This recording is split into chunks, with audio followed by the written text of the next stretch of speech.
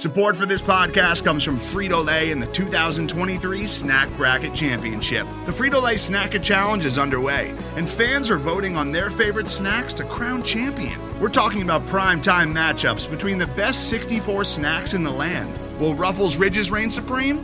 Can Doritos defend their dynasty? Or will Smart Food use their smarts for a surprise upset? Only you can decide. Get in on all the action for a chance to win up to $1,000 or a year's worth of snacks. Let your snacks be heard. Just go to fritolaysnacket.sbnation.com to vote and enter for a chance to win. No purchase necessary. Sweepstakes ends April 3rd, 2023. Void where prohibited. Year's worth of snacks awarded in the form of 52 coupons, each good for one bag of chips. See official rules at fritolaysnacket.sbnation.com. This is Phinsider Radio, part of the Phinsider.com and the SB Nation Network. And now, your host, Matthew Kanata, joined by co-hosts Josh Houts and Aaron Sutton. Hello, everybody, and welcome to Phinsider Radio. This is Matt Kanata. I'm joined by Josh Houts and Aaron Sutton. And the Miami Dolphins coming off a very depressing loss against the Cincinnati Bengals. Final score, Cincinnati 27, Miami 17. Miami Dolphins had a dominating lead through three quarters, 17-3 after three, and then Cincinnati scores 24 straight. It was an embarrassing day. It was a depressing day. It was, in no uncertain terms, everything they did well in the first half, in the first three quarters, you couldn't even look at, you couldn't even talk about just because of the collapse in the fourth quarter. However, before we get into the current state of the Dolphins, and this show is going to be a little different than our usual Wednesday morning show. As you know, Wednesday mornings, we usually preview the upcoming game, and that would be the Miami Dolphins versus Chicago Bears on Sunday. However, today we are not doing that. We will have another episode later in the week with the Bears preview. Today, and for the next few days, for those listening, we're going to talk about the state of the Miami Dolphins and where they go from here. 3-2, tied for first place in the AFC East. That sounds wonderful. But there's a difference between a 3-2 Miami Dolphins team and a 3-2 Patriots team. And while you may say, well, that's obvious, it's bad. It's a bad situation. We're going to talk about it. But I do want to say I was in Cincinnati this past weekend with Sutton, with some of Sutton's friends that then became my friends and your friends too. We met a few of our Phinsider Radio fans. I know Kevin was out there, met us up on Saturday evening. A few others saw us around at the different bars, saw us around at the game, made sure to come over and say hi. So that was very nice to see everybody out there. But we had a great time for three quarters. In our section, we were literally the only Dolphins fans in that entire area. It was me, you, and I think, 6, 7 of us others. And we were on top of the world through three quarters. And then in the fourth quarter, we just sat there not saying a single word. And we deservedly got it in our faces verbally. Thank God, just verbally. But we sat there and we took it because we had no choice but to take it. But, for three quarters, it was a fun time. The last quarter was rough. 2 hours or so afterwards was rough until we got to a restaurant and drank some beer and ate some pizza. But, Sutton, before you get into your whole thing about how much fun you had, we lost you. We lost you after the game for 2 hours. And I think you were so depressed that you ended up in an entirely different state. Tell us about that. Yeah, that fourth quarter had me so discombobulated with what I was watching that when the game was over, I walked across the bridge over to Kentucky instead of, staying in Ohio. The walk was only 10 minutes long, so I don't know why I thought walking across the bridge was the smart decision to make at the time. However, I wasn't really thinking about anything. I was so, blank there for a while. Just like, did that just happen? Did that game just happen? And it just dawned on me how quite a few games I've been to have ended in devastating fashion. I was there against the Cleveland Browns when Colt McCoy was quarterback and they threw a last-second touchdown to Muhammad Massaquoi in the back corner of the end zone. They end up winning the game at the very last second. I was at the Detroit game a few years ago where Theo Riddick caught a pass at the very end. I think there's probably 30 seconds left in that game. Lost that game. And then this game was just so brutal the way it all unfolded just because, we're up 3 possessions. It's not a very well-attended game by Cincinnati fans, and they were kind of flat coming into the game. Like, no one was giving us any crap. Like, it just seemed like they were just kind of there to be there. And I thought, yes, this is going to be a great game to just come in here, steal this real quick, get the hell out of here, go back home 4-1, going back home to Hard Rock and play the Chicago Bears. But instead, we're at 3-2, and my oh my, how quickly narratives can change in the National Football League. Sutton, you walked into a different state. That's how discombobulated you were after this loss. Let that sink in. You walked to an entirely different state after the game. Walked across Long Bridge to a different state. Yeah, this game is going to leave a stain on my soul for a while. So just some quick background. I went back to the hotel with my cousins, and Sutton's friends found us at the hotel, and they came and they said, we lost Sutton. And I'm like, what? I just talked to him at 4:15. He said he would find us at the hotel, and this was 5 o'clock. And so I called Sutton about 8 times over the next 45 minutes, and he was not answering. Keep in mind, my phone died, everyone. My phone died. Sutton's phone died. So if you know Sutton, and if you don't know Sutton, when he drinks a little too much, gets a little mouthy with some people around him. And so all we were thinking was Sutton was talking trash to a Bengals fan, got into a fight, was bleeding to death in some alley or ran over or stuffed into a dumpster. And we were thinking of the worst. So we're sitting there thinking, we're like, okay, what are we going to tell his wife that we lost him? When did we lose him? How did we lose him? We're just going to say he was partying too hard on Saturday night and just never made it back home. Or are we going to tell her the truth that he was at the stadium? We lost him after that. And then I'm thinking the last words that she said to me on Saturday when we picked up Sutton at his house was, make sure you don't let him talk trash to other fans because you know how he gets. And so I started thinking about that. I'm like, oh my God, she's going to kill me. And then we look at one of Sutton's friends, like, you know her the longest. You're going to break the news to her that we can't find him. And then we were just about to leave the hotel, all 7 of us, to put out a search party for Sutton. We were going to search the entire city of Cincinnati and look all over for him. And then he walks in the room and just goes on an epic rant about the Miami Dolphins, dropping F-bombs left and right about everybody and anybody. And, it took us a little while to get over that game. I think it's a lot harder to get over a game like that in person than it is watching home and joining everyone else who is watching home. But, that game allowed me to have some self-reflection. And I started going off on Twitter like I always do after games. And I always tell myself, I'm not going to do it. And then it just happens. And one tweet leads to another tweet. But on my 14-hour car ride home yesterday, I thought a little bit, not a lot, I thought a little bit about my Twitter escapades and what I do on there. And this morning and late last night, I really cleaned out my lists that I have, and I really narrowed it down because there is a lot of garbage out there on Twitter. There is a lot of dark areas on Twitter, and if you allow the negativity to seep into you, it can become a very, very bad thing. And at the end of the day, while we know some of you, we don't know all of you. And it's fun to have conversation. It's fun to have discussion, but it doesn't make any sense to get into a heated argument with someone behind a computer screen that I've never met before or you've never met before. So, it allowed me some self-reflection, and I think I'm going to take a different approach moving forward on Twitter, trying to filter out a lot of the negative noise that is out there. Doesn't mean I'm going to sit here and talk about rose-colored glasses and say everything is great, because it's not great. And that's going to lead us into our next discussion. And I'm not going to get on my soapbox first. I'm going to let Houts get on his soapbox first, because Houts, even though I'm an optimist by nature, too, we know Houts is as well. And we know Houts has been one of the biggest Ryan Tannehill supporters over the years, and in terms of, having faith in him that he can really turn things around. And while we all banged the table on this show before the draft, we all still had hope that Ryan Tannehill could continue the success he had before he got injured in his first season with Adam Gase. But Houts, I'm going to turn it over to you. What is your current thinking of the state of the Miami Dolphins, and where do we go from here?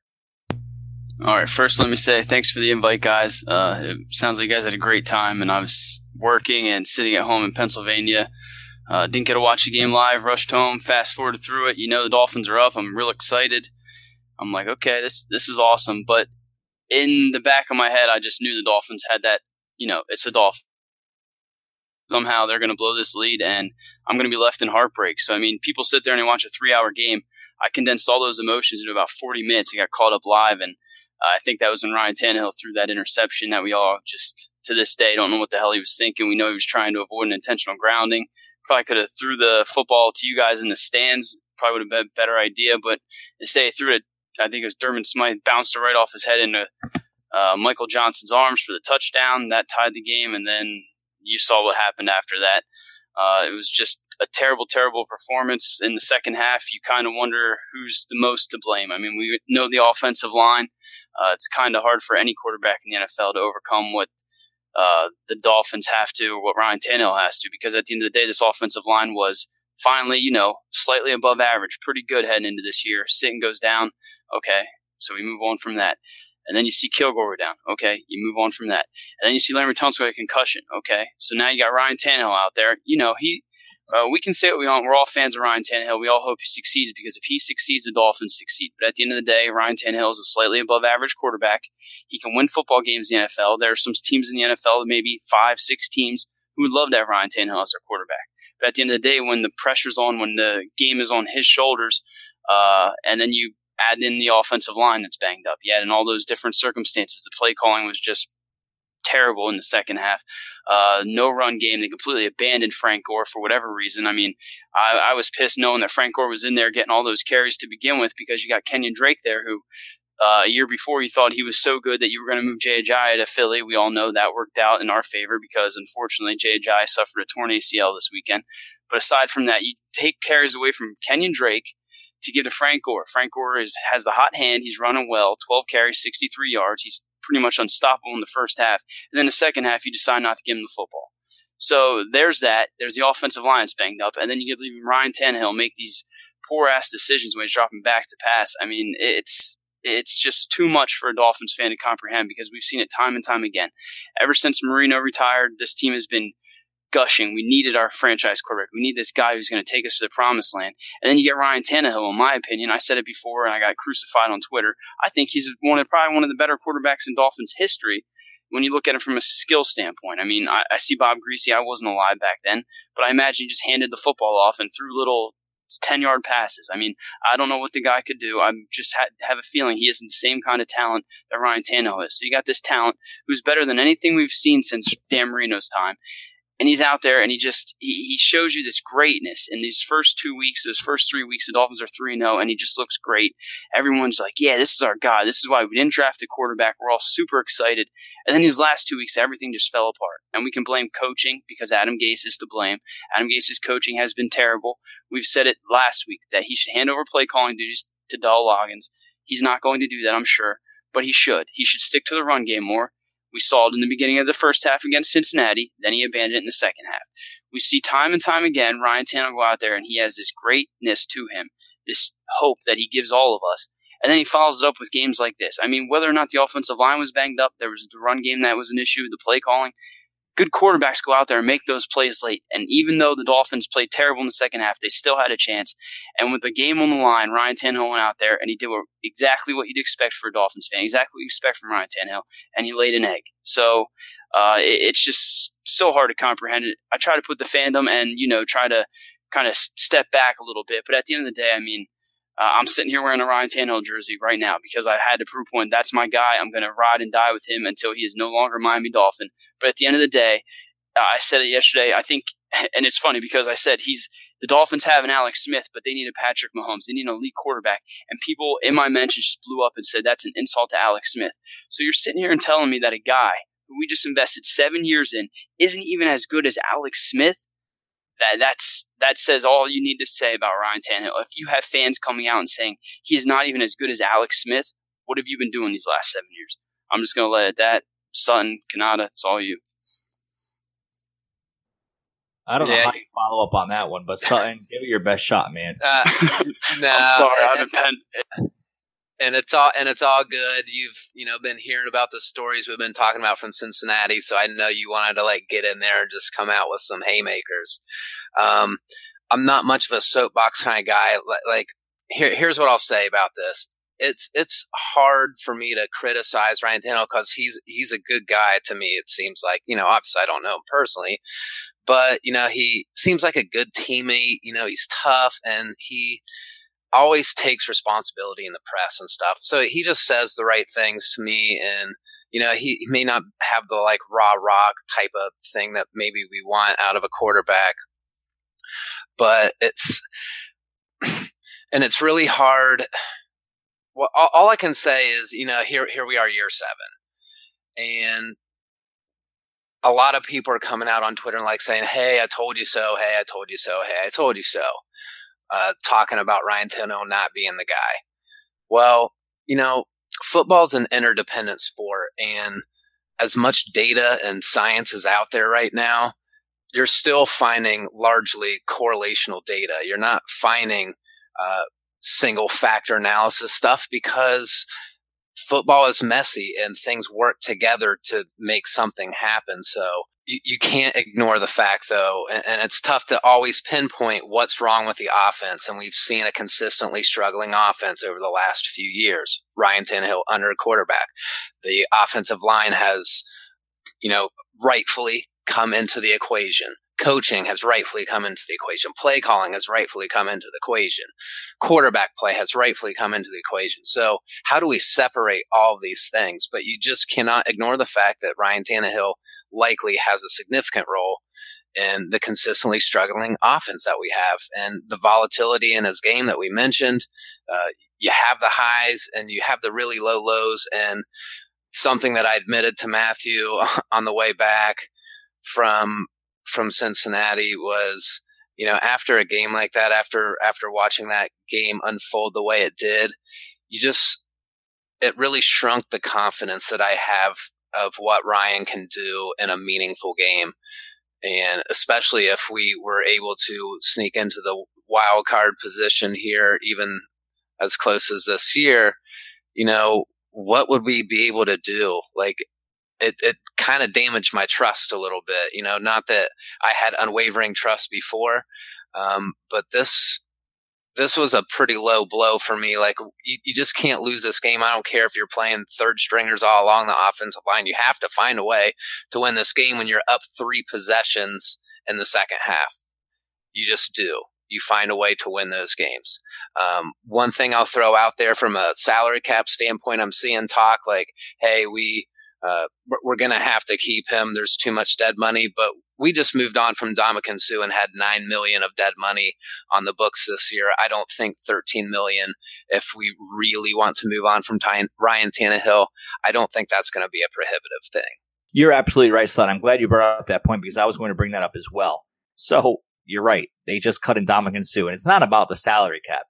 And we talked about this when they cut Ndamukong Suh. It's about cash flow, guys, and there's guarantees in contracts. There are certain milestones, dates, and contracts that say you have to pay this guy a certain amount of money here and there.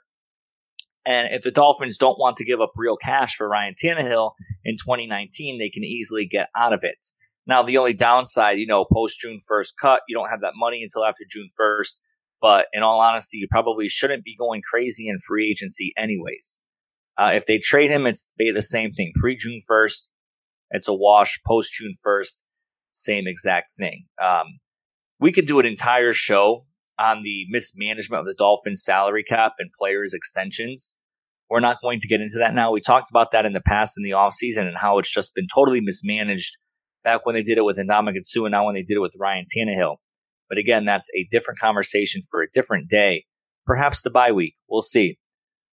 And you two talked about Ryan Tannehill, and I can go on and continue about Ryan Tannehill. I'm not going to focus on him completely. I'm going to say just a few things on him, but before going to the rest of the team as well.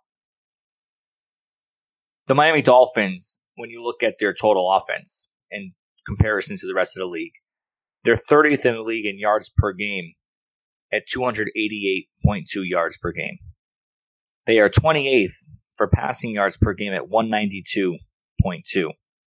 Points per game, when you look in that category, they are 28th in the league at 19.8. I saw a stat the other day, I won't remember it off the top of my head, but Tannehill is ranked towards the very bottom of the league in all major categories.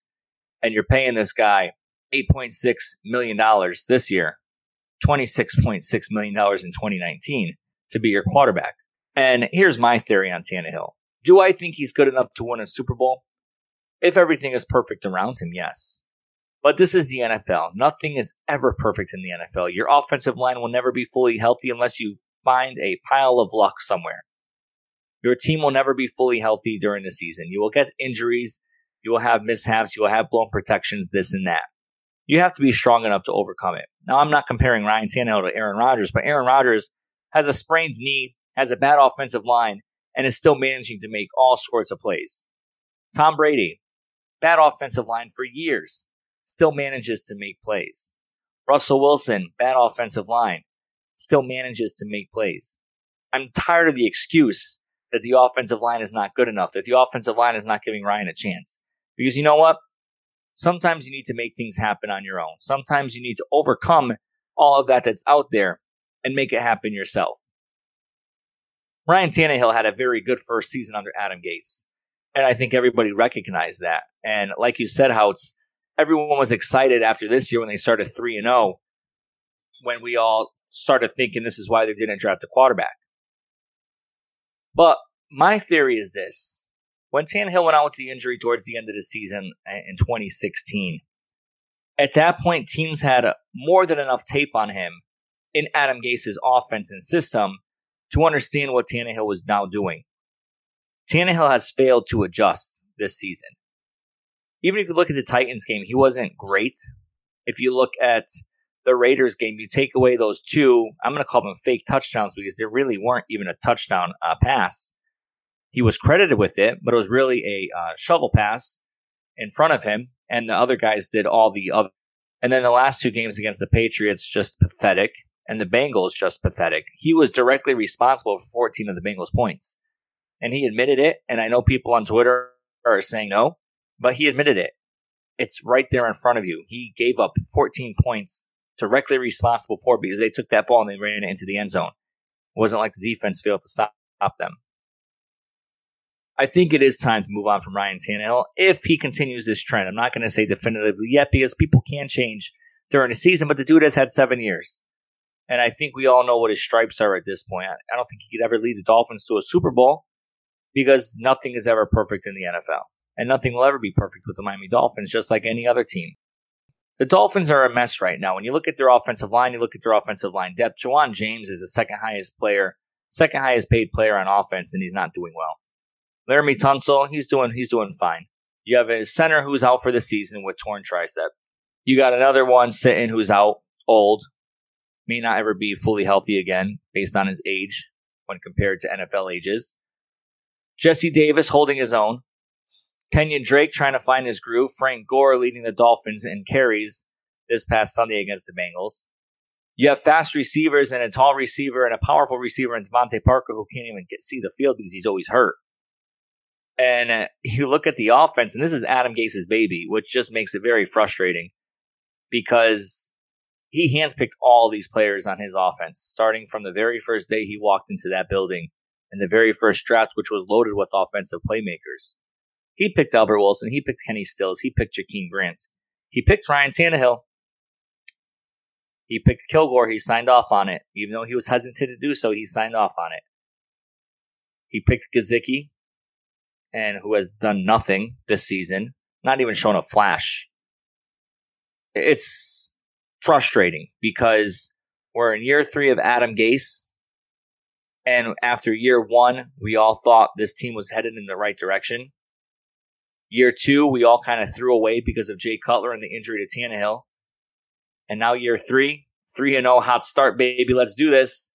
And then 2 embarrassing losses. And I said this on Sunday. I said it's not that the fact that the Dolphins are 3-2. It's not the fact that they just lost a game to a 3-1 team on the road. It's the way they lost, and it's the direction they are trending in moving forward. Now, I do take some solace in how this team is going to rebound. And Jawan James, when he was interviewed on Monday by the press, one of the reporters asked him, what's the mood of the team right now?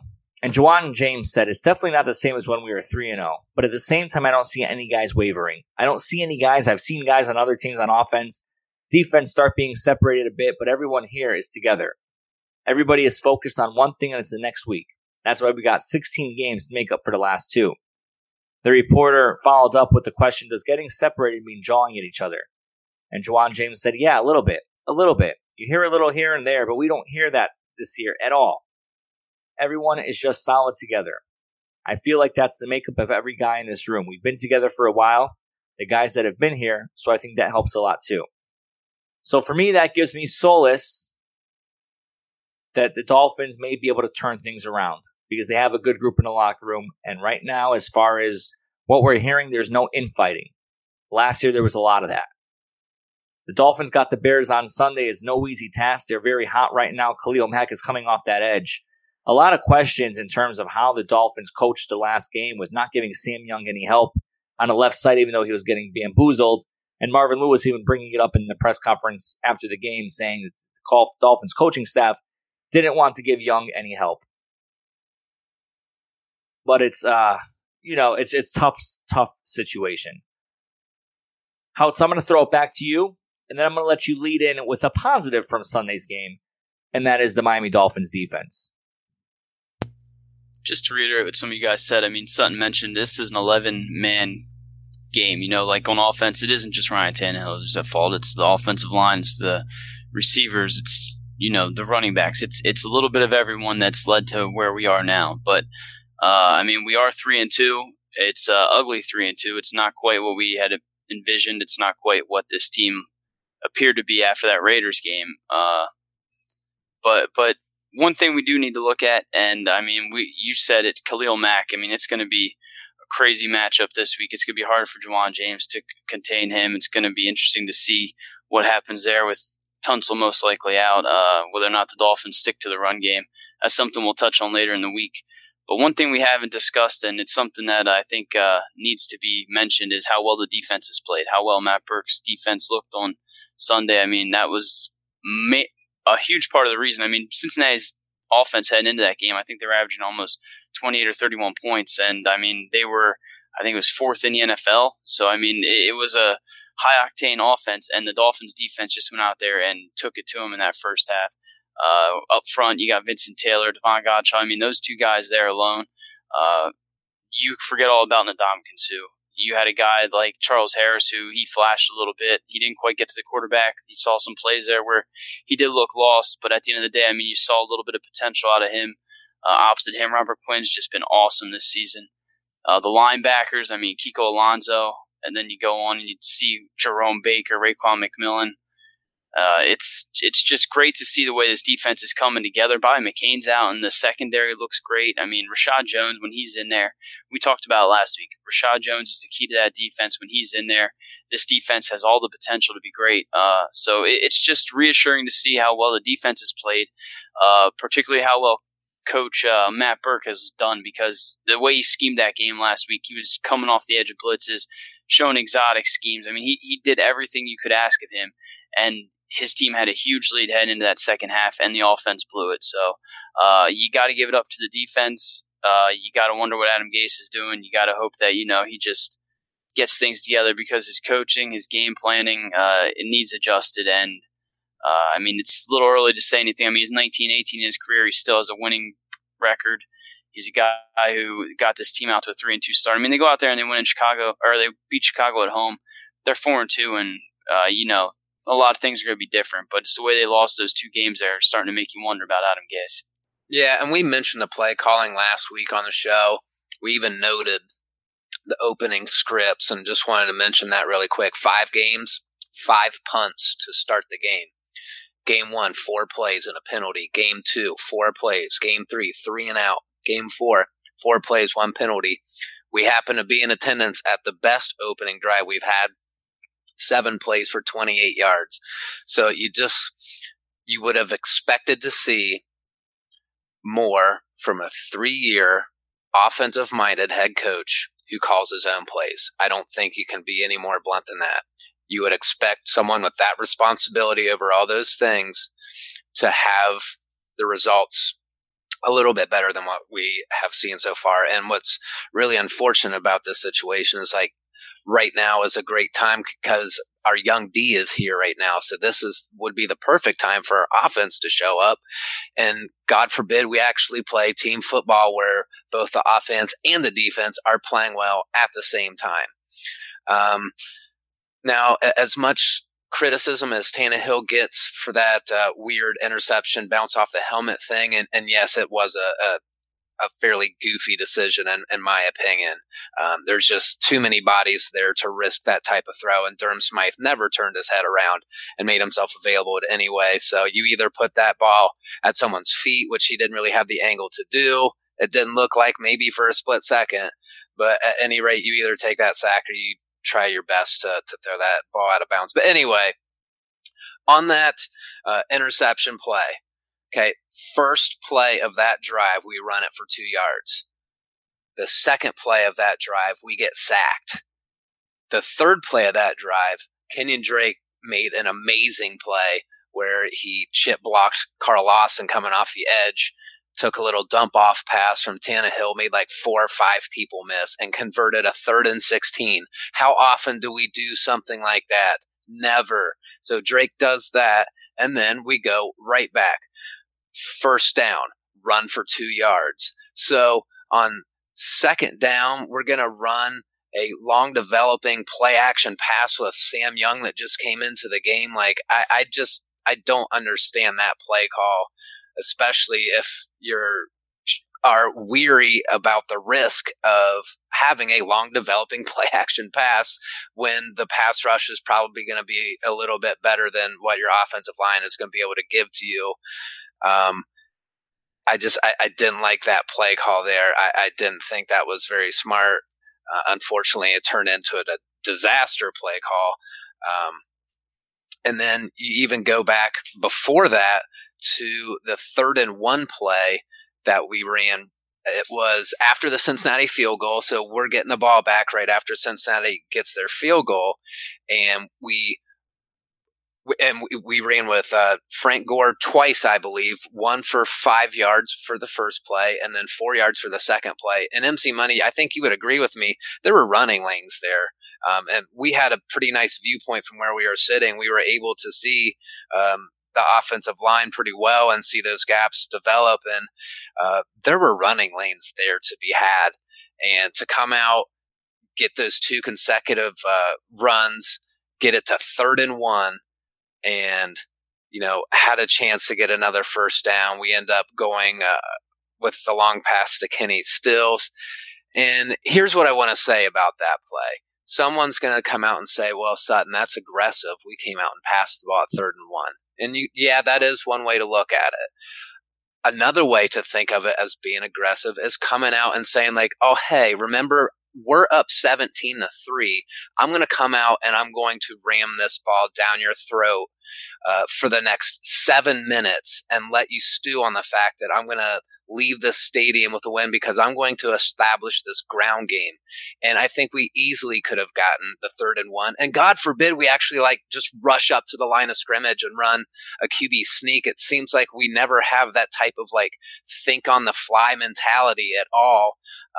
But anyway, would have loved to have seen a run there and I would have lived with it if we didn't get it there, because I know we would have been trying to make a statement there by being on the road and coming right back, getting another first down and be able to bleed some more clock. And just really disappointed in that play call too, just because like Hout said earlier, we abandoned the run game. It ended up being 35 Tannehill dropbacks to 22 rushes.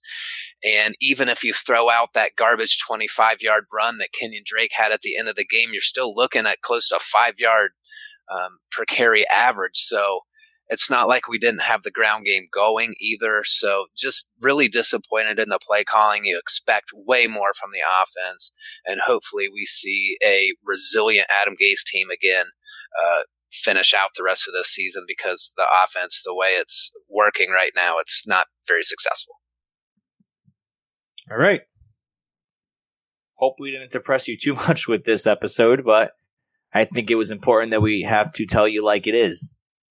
And the state of the Dolphins right now is a mess, and it's going to continue to be a mess until the Dolphins prove otherwise, until they put together a complete game for 4 full quarters. I said before they embarked on the Bengals game, if they go 2-2 in this 4-game stretch, it will be okay, because 2 really tough road teams and then 2 games at home.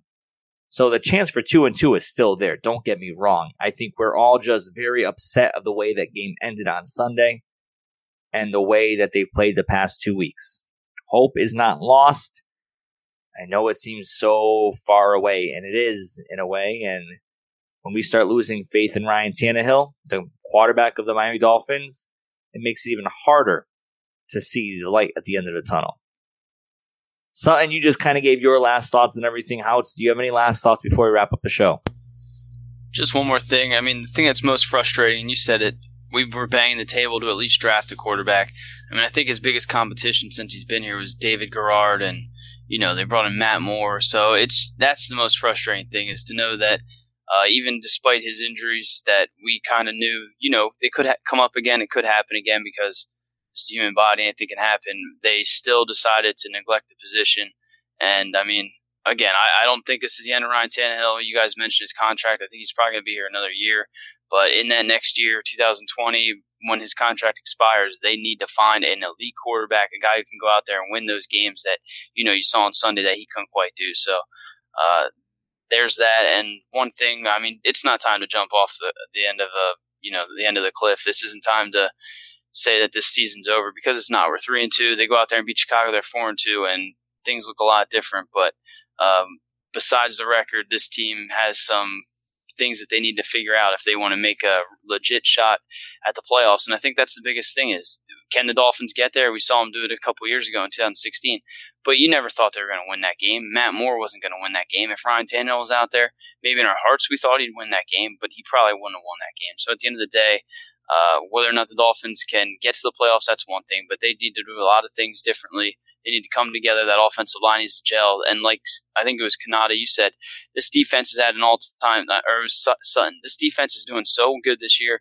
They're continuing to grow. This is going to be, you know, one of the top defenses in the NFL for years to come. You can't waste those years. You need to go out there and you need to find someone, if not Ryan Tannehill, someone that can lead this team. So, fins up. Let's hope things get better, because there's a lot of season left to play. All right. I think that's going to do it for us here on this episode for Phinsider Radio.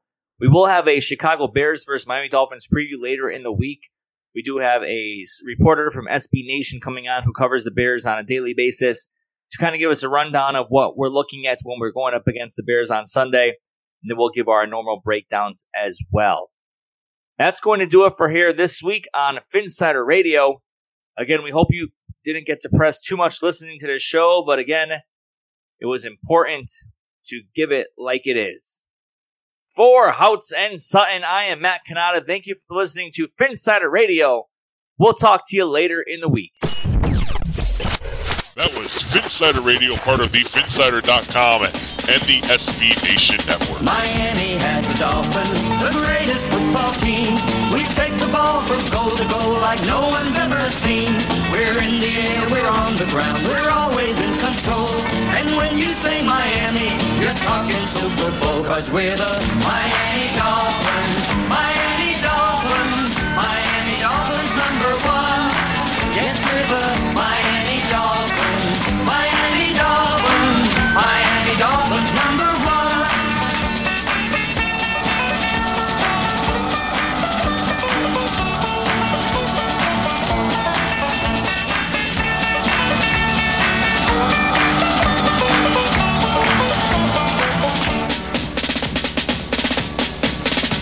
Miami has the Dolphins, the greatest football team. We take the ball from goal to goal like no one's ever seen.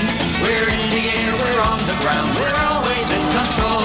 And when you say Miami, you're talking Super Bowl, 'cause we're the Miami Dolphins. Miami Dolphins, Miami Dolphins #1. Yes, we're the Miami Dolphins. Miami Dolphins, Miami Dolphins #1. Miami Dolphins, Miami Dolphins, Miami Dolphins